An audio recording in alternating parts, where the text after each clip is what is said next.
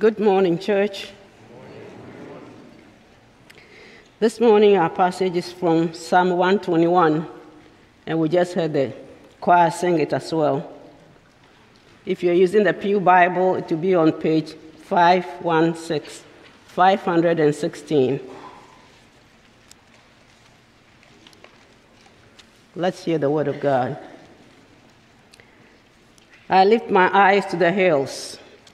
From where does my help come? My help comes from the Lord, who made heaven and earth. He will not let your foot be moved. He who keeps you will not slumber. Behold, he who keeps Israel will neither slumber nor sleep. The Lord is your keeper. The Lord is your shade on your right hand. The sun shall not strike you by day, nor the moon by night. The Lord will keep you from all evil. He will keep your life. The Lord will keep your going out and your coming in, from this time forth and forevermore. This is the word of God. Good morning, church family. We are in a 5-week series in the book of Psalms. We're looking at Psalms of encouragement and Psalms of hope. Psalm 121 is a psalm of encouragement and hope, isn't it? Today's message is trusting in the Lord in the journey of life. Trusting the Lord in the journey of life. Have you ever embarked on a journey? A journey. It could have been a small thing or a big thing. Maybe it was a day trip. Maybe it was a hike in the woods. Maybe it was a vacation. A road trip that you spend a lot of time planning and preparing for. Maybe it was a new chapter in life that involved a move and a brand new start or a new job. Journeys can be fun and exciting, can't they? Full of anticipation, full of opportunity. But journeys can also be exhausting and frustrating. When you encounter twists and turns, setbacks that you did not anticipate. A few years ago, my family had the amazing opportunity to visit some of our dear friends in Hawaii. And we crammed into their home to make it work, and we were excited to be able to see the beautiful island of Hawaii. And if you've heard, beautiful beaches in Hawaii, that's what I heard, and I saw them. But I had no idea how stunning the mountains of Hawaii would be. One day, my good friend and I decided we would each take one of our daughters and we would go on a hike. And so we went to what is a typical hike, a very touristy hike. Well, it was closed. It was full. And so we kind of were scrambling. That was our plan for the day. And we were looking online. We found close by there was another mountain that was just as high, but a lot harder, a lot more difficult. And we were looking at reviews and they said, do not take kids. This is an advanced hike. And so we held it up and we decided we would take our kids. We talked to our daughters. They said they were up for it. This particular mountain did not have a path that went all the way meandering up like the other mountain we were going to do. It had 1,048 steps straight up the side of the mountain. Reaching elevation of almost 1,000 feet. And you could see how daunting it was. But it looked exciting, and you could tell the view from the top was probably going to be spectacular. And so we started on our trek, and look, the very beginning of a mountain is actually pretty smooth. It's kind of easy, and it's nice, and you got a lot of energy, and you're just walking, it's paved, and it's sunny, it's a beautiful day. We're in Hawaii, what could go wrong? We were advised on all the advisors online that said, take breaks every 100 steps. Well, we started going and feeling good. So we kept going. Well, these steps were not steps, we found out. They weren't like, you just walk up steps. No, these were old railroad ties from the World War II era. They were very wide in between them, very old, and very broken. And so we found ourselves taking giant steps to get to the next one. And we found ourselves often missing steps, and some of the part of the path was actually over a large ditch that you had to kind of walk across, and if you fell, you'd fall in a long ditch. And so this was a very difficult and dangerous journey. Needless to say, our enthusiasm and excitement waned pretty quickly. It felt like over 100 degrees. We were drenched in sweat. Our legs were throbbing. We actually ran out of water before the most treacherous section, which was the last 200 steps. There were several times each of us wanted to quit. In fact, many of the things online said, most people don't make it up, and that's okay. Just turn around, look at the view, and walk back down. We slipped. We got cuts and bruises. We started to get frustrated by the conditions of the trail. How dare they not make this better for us to walk up this mountain? But we kept looking up at the prize. We kept looking up at the goal. Can we make it? Can we make it? The last 100 steps, it was like every 10 steps we actually took a break. Well, we made it. We were playing Christian songs. We were encouraging one another. You can do it. My daughter was like, Dad, you can do it. I'm like, are you sure you don't want to go back? I can understand if you want to go back, babe. No, Dad, let's go. We got to the height. We got to the summit, 1,048 steps, and we looked out on the water on the one side, turned around, looked at the valley below. It was unbelievable. I was going to show you pictures, but it doesn't do it justice. You have to go.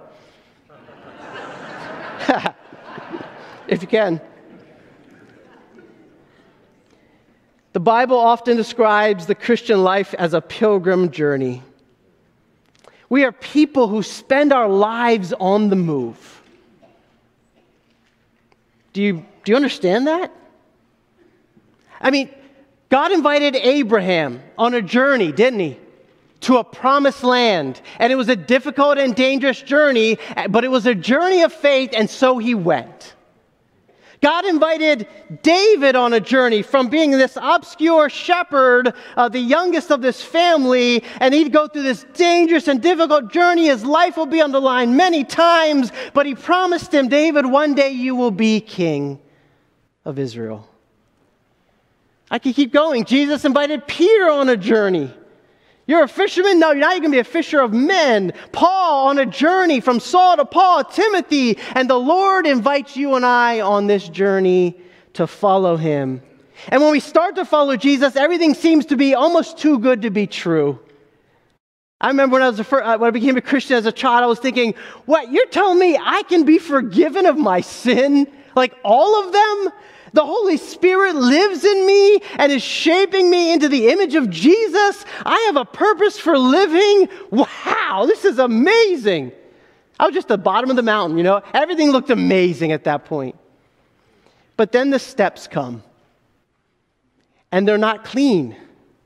And they're not easy. And then you begin to slip. Trouble comes. And you start asking the question, what do we do? Where do we turn for help? Psalm 121 gives us a vision of what it looks like to trust the Lord as our helper and our keeper or our protector as we journey through life. Let's look at what God's Word says. Lesson number 1 from this psalm, 1 of 2. Trust the Lord to be your helper. Notice even before you get to verse 1, it says in the heading there, a song of ascents. You see, Psalm 121 is the second of 15 psalms. Psalm 120 to 134 were actually songs that were written for Jewish pilgrims to sing as they were journeying up to Jerusalem for the God-appointed festivals each year. And I said they went up to Jerusalem because the city of Jerusalem was one of the highest points in the land of Israel. And so they would literally sing these psalms, sing these songs as they ascended up the mountains into Jerusalem. And as they made this journey, the Jews would see some spectacular views of the mountains. And it would be absolutely stunning. Have you ever driven across mountains or through mountains, Skyline Drive? Ever hiked up a mountain and checked out the view from up top? To me, it's one of the most breathtaking scenes in all of creation. And I bet that's exactly what the Jewish people felt as they were making their trek up to Jerusalem. The beauty, the splendor of it all, the anticipation of getting to Jerusalem. But they also saw something else. You see, during this time in Israel's history, the entire region of Palestine was overrun with idol worship from the Canaanite people. And the majority of this idol worship was actually done on mountaintops, on hilltops. In fact, the Old Testament has many examples of the Israelites turning away from God and seeking after idols on these, what they call, high places. Remember, David tears down the high places. And it will be on these mountaintops, these hilltops, that they would build shrines and temples to pagan worship. And the lore was, if you wanted let's say, a bountiful harvest, just go to the shrine of the agriculture god. If you wanted protection from evil and security from danger, go to the sun god. And if you wanted to defeat your enemies, then you go to the shrine of Baal. And so you pick your god, you go to that shrine, you make sacrifices, and the Jews would be on this journey, and as they looked up into the hills, they would see these hilltops, these shrines, and they were tempted to veer off course from their journey. They were tempted to take their eyes off their destination and find their help, their support from these hilltop idol gods. Listen, it was very tempting.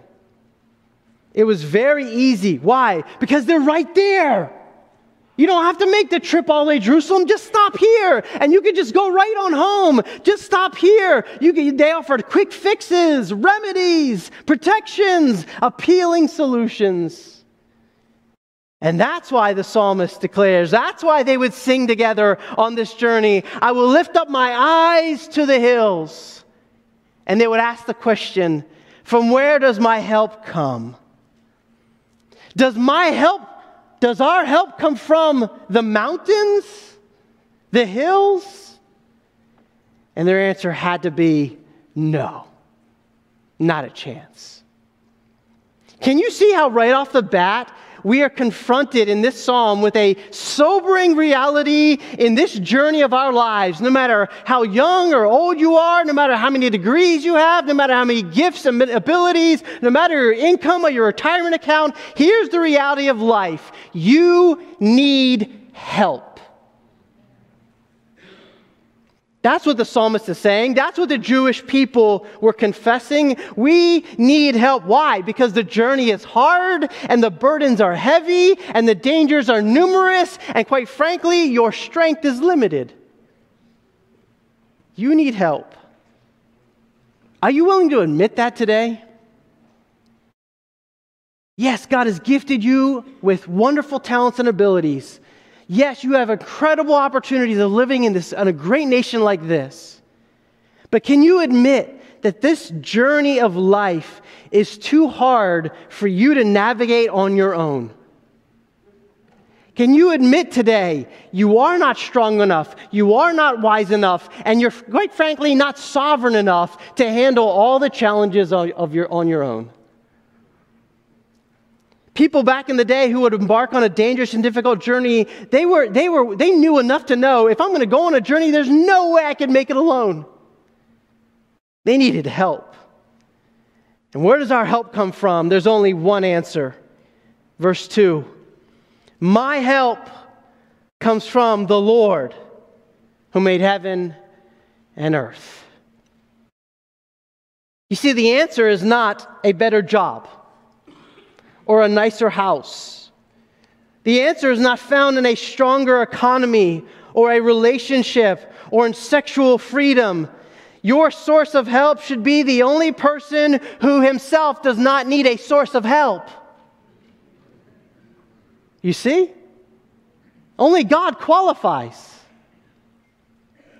The word help here is an incredibly important word. It means relief, assistance, support. But listen to me, not in the sense that you need someone to assist you as you lead the way.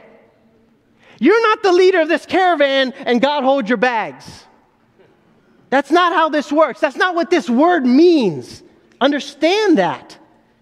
When this word is used to connect to God and applying it to God, which is used over 20 times, God is our help, God is our helper, it's always used with God's saving power, His delivering power, His might to rescue. We need God as our helper because we need God to rescue us. God is our helper by doing for us what we could not do for ourselves. Notice how personal this is. My help comes from the Lord. This isn't just faith in God's general rule over creation. This is faith in a personal God who can help you, who can help me every step of the way. How can you know the Lord will help you? How can you know that this will be true for you if you are following after God through His Son Jesus? How do you know? The psalmist gives us two reasons in verse 2. First, he tells us that the Lord is the one who made heaven and earth. He's saying, look, as you journey up to Jerusalem, as you journey through life and you're going through the ups and downs, sure, look around, look at the mountains. Be in awe of them. Consider the raw power it takes to literally make mountains. Anyone ever done that recently? Ever whipped up some mountains? So just consider the raw power it takes to make mountains and then expand that, multiply that by I don't know, maybe a bazillion. Not a word. And you start to get the staggering sense of the power of the one who made heaven and earth. Look, the one who makes a thing is greater than the thing, right? In other words, the God who made something as grand as the Sombrero Galaxy, which is 29 million light years away, and we've only just discovered it in recent years. The God who made that, and the same God who made the robin or the indigo bunting in your backyard, is the same God who can help you in your daily struggles. He is the God of unlimited power. And the psalmist is reminding us, why would we look to anything or anyone else for help? The second reason you can know God will help you is because He is the Lord. Look in your Bibles at verse 2 again. The Lord. In all capital letters, Lord. This signifies the Hebrew name for the covenant name of God. Yahweh. King James would say Jehovah. He is the God who revealed Himself to Moses. Moses said, who shall I say sent me when I go to the Israelites to take them out of Egypt? Who shall I say sent me? And God says, I'll tell you my name. I am. That's my name. Yahweh. He is the God who unilaterally binds Himself to His people and offers unwavering commitment to lead and protect us. Unilaterally binding Himself to us, connecting Himself to us, and says, I will unconditionally be your God, no matter how much you mess up, no matter where you stray, no matter what blender you find yourself in, I am your God, and you can't change it because you didn't do anything to earn it in the first place. That's called grace. Our God has bound Himself up in us by sheer love and sheer grace, and that's why nothing can separate us from Him through His love. Trust the Lord to be your helper. Secondly, the psalmist tells us, trust the Lord to protect your life now and forever. Verses 3 through 8 is the second section of this psalm, and the psalmist switches from God as our helper to God as our keeper. In fact, the word keep or keeper is used 6 times in these verses. that has the idea of God being our guardian, our protector. For some of you, think Guardians of the Galaxy, right? They protect the galaxy from all evil, right? They're guardians. They watch over, they protect. God's saying, I am the first and the truest guardian of the galaxy. Make a movie about me. Keeper. We don't use that word, but in some places we do. My son plays soccer, and he plays a position in soccer that's called goal keeper. Why? Because he protects the goal. That's his mission. That is his one position's goal, is to prevent goals, right? To protect, watch over that goal area. This word is so important biblically. Genesis, when God creates Adam and Eve and puts them in the garden, he says, what should you do in the garden? Work and keep it. There's the word keep. Protect it. Watch over it. The priestly blessing that Aaron is supposed to give, God says you are to say in number 6, the Lord bless you and keep you. There it is again. May he watch over you. May he protect you. The psalmist is celebrating God's vigilant care over his people. And as the Jewish pilgrims would make their way up through the mountains to Jerusalem, remember, there were no paved roads. They weren't deciding whether they take the back road, do I take 301 or 95? Which one's better today? No. You got one road, rocky and rockier. Dangerous and more dangerous. Slippery. Very easy to stumble and fall. But as God's people, he's saying we enjoy a special benefit in our journey through life. He will give us stability for the journey. This doesn't mean a believer never stumbles and falls, right? He will not let your foot be moved, verse 3. I mean, I'll never fall, I'll never stumble. No. It does mean that whatever temptation or trial leads you to feeling unstable, maybe even something in life that lands you flat on your back, none of those things will cause you to slip off course. Do you understand? None of those things will lead you to a point where you're so lost that you do not know how to get to where you're going. You're so lost that the one leading you, God himself, can be like, where did he go? I lost her. Where did it? No, you'll never be in a situation like that. God will keep you on your journey all the way home. And you may have bumps and bruises along the way, but if you're a child of God, he guarantees to lead you every step of the way. That's why at the end of Jude, he says, now to him who is able to keep you from what? Stumbling. Not physically. He knows we're going to stumble. He knows we're going to fall. He knows we're going to make errors spiritually. We're going to fail in our relationships at times. We're going to have things in our hearts that go astray. But the God who has rescued you from sin and death, the God who has promised to be your covenant God, he promises he will keep you from stumbling and present you one day in his glory with great joy. That's what he's promising. How is God able to do this? Well, he's your guard, your guardian. If you think about the primary task of a guard, whether security guard, bodyguard, the primary task is protect. Protect. In order to protect, that guard must stay awake. In ancient Israel, the king would have guards who would protect the palace and even the king himself. And if those guards fell asleep, the palace could be invaded without any warning. The king could be killed, and literally the city would fall. So sleeping on the job for a guard is a matter of life and death. Not only that, the people groups surrounding Israel worshiped pagan gods.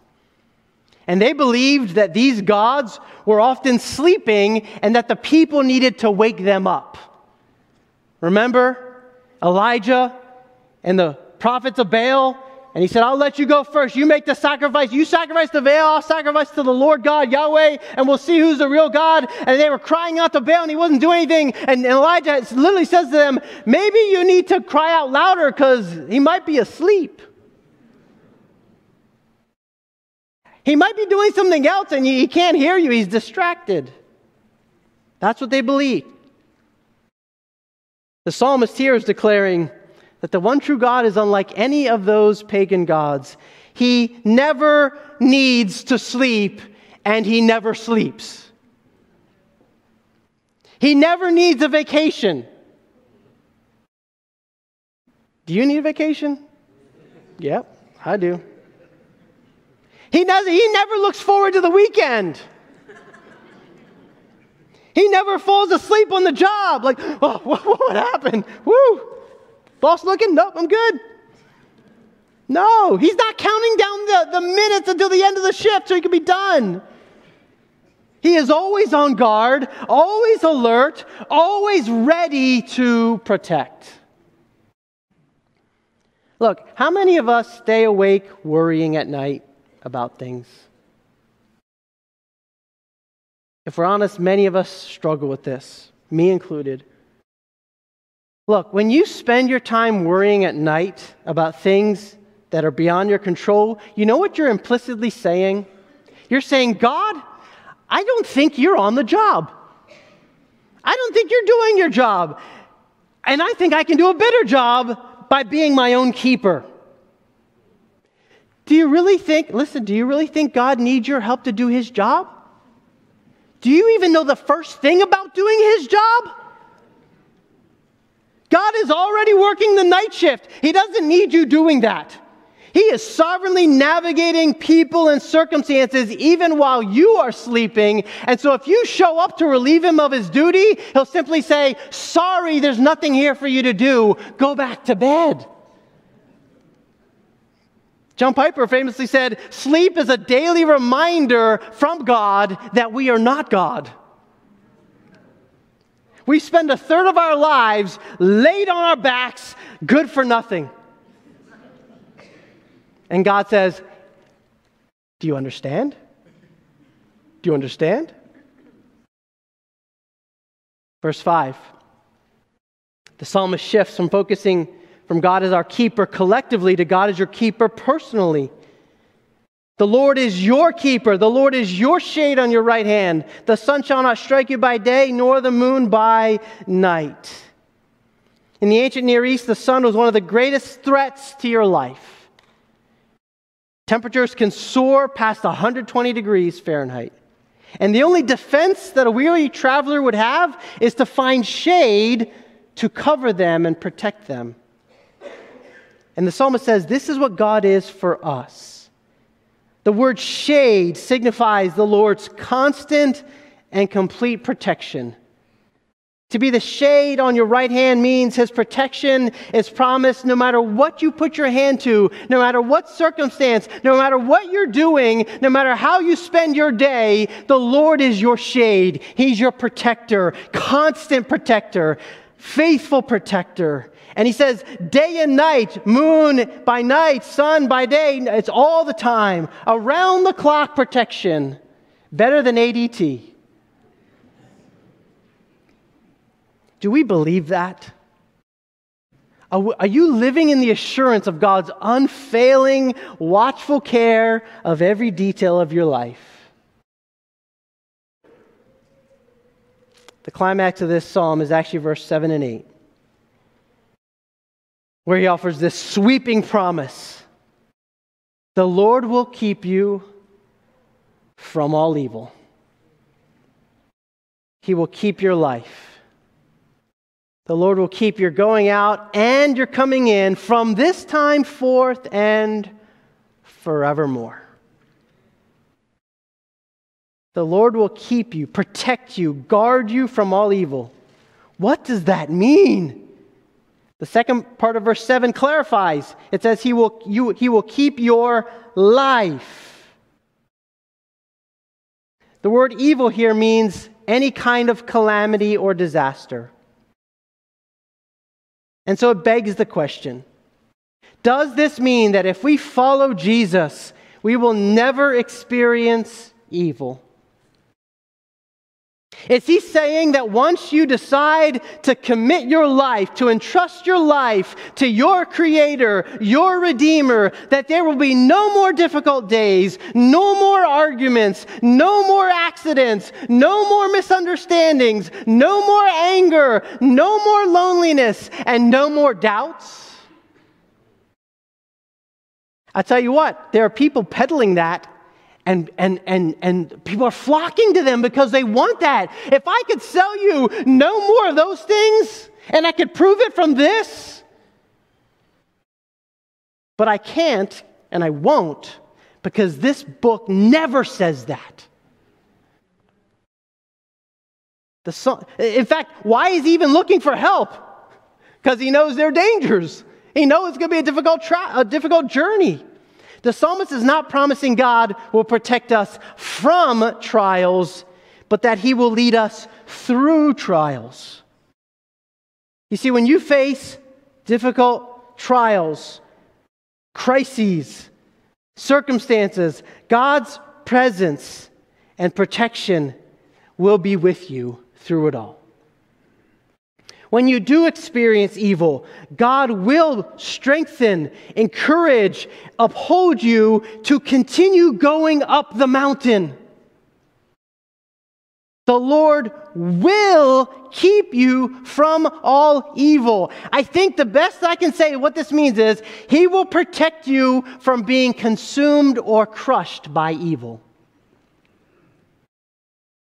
He will protect you from being consumed or crushed by evil, whether it's your own evil internally or evil outside of you. If you are a follower of Christ, if you belong to him, he will protect you from all evil. David affirms the same exact principle in Psalm 23 when he says, even though I walk through the valley of the shadow of death, I will fear no evil, for you are with me. Your rod and your staff, they comfort me. God is not promising health, wealth, and success. How do I know? Because your health is not your life. Your marriage is not your life. Your kids are not your life. Your job is not your life. Your 401k is not your life. Your retirement dreams are not your life. He doesn't promise to protect those things. He says he will keep your life. If you see any one of those things as your life, then sure, any one of those things goes wrong, you're like, God, what's up with that? I thought I was following you. And you go, oh yeah, finish the sentence. I thought I was following you what? Oh. It wasn't for him after all. It might have been for you. He will keep your life. It literally reads in the Hebrew, he will keep or preserve your soul. None of the trials you are facing, none of the troubles you are enduring has the power to get between you and God. None of them has the power to dilute the grace that he has for you. None of them can thwart God's plan for your life. Do you believe this? You must, or you will not. You will decide it's not worth it. I can't keep going. But look, if you are his, he will carry you all the way up. Come on. We tend to think that our greatest dangers in life are the trials of living in a broken world. Like failed marriages, the cancer diagnosis, the financial crisis, the wayward child, you fill in the blank. That's not your greatest danger, Christian. Your greatest danger is to conclude that when that trial comes, that God is bored watching over you. That he got bored and decided he's going to pay more attention to some other godlier Christian. The danger is to believe the lie that God must be too busy dealing with the suffering of the people on the other side of the world, and He doesn't have time to deal with my mediocre problems. The threat to your soul, the thing that could take you off the path, to veer you off the path, is to believe that God's love for you goes up or down depending on your level of obedience. No. The Lord will keep you from all evil. He will guard your soul, preserve your life, protect your life. Well, how long? Is the clock ticking? Until he gets bored? Until I finally learn my lesson? Verse 8.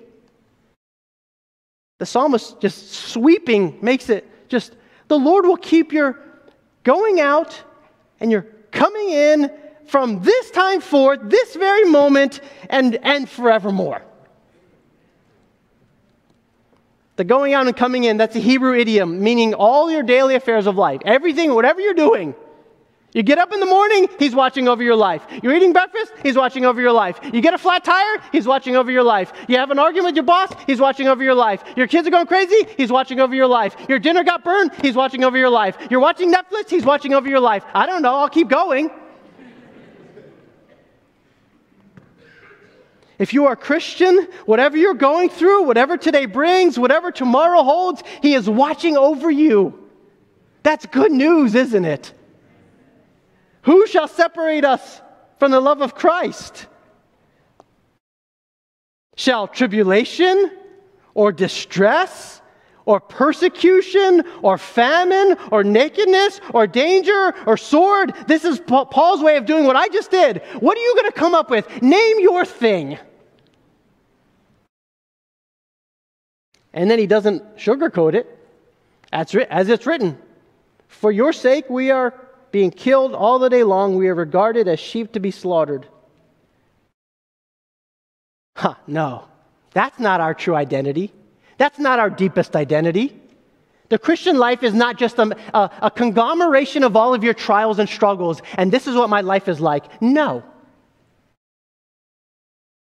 In all these things, we are more than conquerors through Him who loved us. He will never stop watching over you until you make it home to glory. That's the forevermore. We really are leaning on the everlasting arms, aren't we? One day your journey here will come to a close. One day your life will be over. Do you have peace about that day? And if you're wondering, why do we talk and preach and sing about death at church? Here's what I would say. Because where else in your life are you confronted with your mortality? You think the best show on Netflix is going to confront you with your mortality? You think the ads you're watching are going to confront you with your mortality? No. It's the opposite. Where else also can you find an unshakable hope of the gospel that there is life even after death? No, our calling as pastors is to help you number your days so that you may gain a heart of wisdom and to equip you with the gospel assurance for whenever that day comes. Because when it does, guess what? Even then, God will keep you. His grace to keep you doesn't run out at the end of your life. He will be guarding your soul, watching over your life from this time forth and forevermore. Maybe you're wondering, how can we be so sure? How can the psalmist be so sure that God will always be there now to the moment I die and for the rest of life after that? How can we be so confident that He will guide us through every leg of this journey? Let me tell you how we can have such confidence. Let me tell you how you can have such confidence. The psalmist begins by saying, I lift up my eyes to the hills. Where does my help come? Well, thousands of years later, hundreds of years later, Jesus Himself would take a journey up to one of these very mountains. You know that? The hills surrounding Jerusalem That's what this psalmist was talking about. Jesus himself would be finishing his own journey as he walks up that mountain with a cross on his back, and then he would be hoisted up on the mountain and crucified. As Christians, we lift up our eyes to the hill, don't we? The ultimate hill. We know that our help comes from the Lord Jesus Christ, the maker of heaven and earth. He was the one who fully embodied the trait of helper. Jesus was God's chosen one who could deliver us from sin and rescue us from death. And we know that he lived a perfect life. He was God in the flesh. He performed miracles. He spoke with great authority. He said, I can forgive sin. I raise the dead. I grant eternal life. And when he came to the end of his life, when his disciples were weary at the news that he would leave them, they fall asleep in the Garden of Gethsemane, and yet Jesus is praying and agonizing and crying out to the Father. Why? Because he who keeps Israel neither slumbers nor sleeps. And then on the cross, Jesus is on full display, dying the death we should have died. He's not dying for his own sin. He had none. He's there because of your sin and mine. He's there because there's evil in our hearts. And you say, why can't God just wink at sin? Why can't he just say, oh, it's okay? No, he's a just God and he will punish all evil. And if we would be judged for our own evil, we would be doomed. We deserve hell, eternal separation from God. And I want you to understand why Jesus had to die. You see, the only way for the Lord, verse 7, to keep you from all evil is to lay all evil on Jesus Christ himself. The only way for the Lord to protect your life was for Jesus to lose his life. And that's what he did. And he died for us in our place, bearing all of our guilt and all of our shame. Oh, but the good news of the gospel is that Jesus didn't stay dead. The grave could not hold him. Christianity is the only faith that claims to worship a God who rose from the dead. And we worship a risen Savior, a one who could not only take away sin and defeat sin, but one who could promise life, eternal life, from this time forth and forevermore. Don't you see, no matter what you have to face in this journey of life, all the twists, all the disappointments, all the wounds, all the battles with sin, your divine protector and keeper has promised to walk with you every step of the way and lead you all the way home. Do you believe that? Do you need right now, whether you're watching online or here listening, do you need right now to see, you know what? I've not looked to God for my help. I've not looked to Jesus. I've been looking internally or something in this world. Right now, I need to stop, repent, turn, and receive Jesus by faith as my Savior. Christian, keep trusting the Lord. He's led you this far in the journey, and he will lead you all the way home. Let's pray. Father, we love you. We need you. Jesus, you have been kind and gracious. I pray that today you would gently lead us to take another step of faith, to move one more step in the journey. Maybe the next step feels really hard. Maybe the previous step really beat us up. God, whatever burden, whatever struggle, whatever trial each one came in with, I pray that they would see that your grace is sufficient, that your power is made perfect in weakness. For the one who needs to stop and say, Jesus, I invite you to be my Savior. I trust in the finished work of Christ. God, give them the gift to believe. For our church family, Lord, you are the keeper of Israel. You are the keeper of Grace Baptist Church. Would you keep protecting, keep guarding, keep equipping us for the journey? Remind us of the glory yet to come. Remind us not just from this time forth, but remind us there is a forevermore. That our future glory will impact today's trials and give us strength, real strength. I pray in Jesus' name. Amen.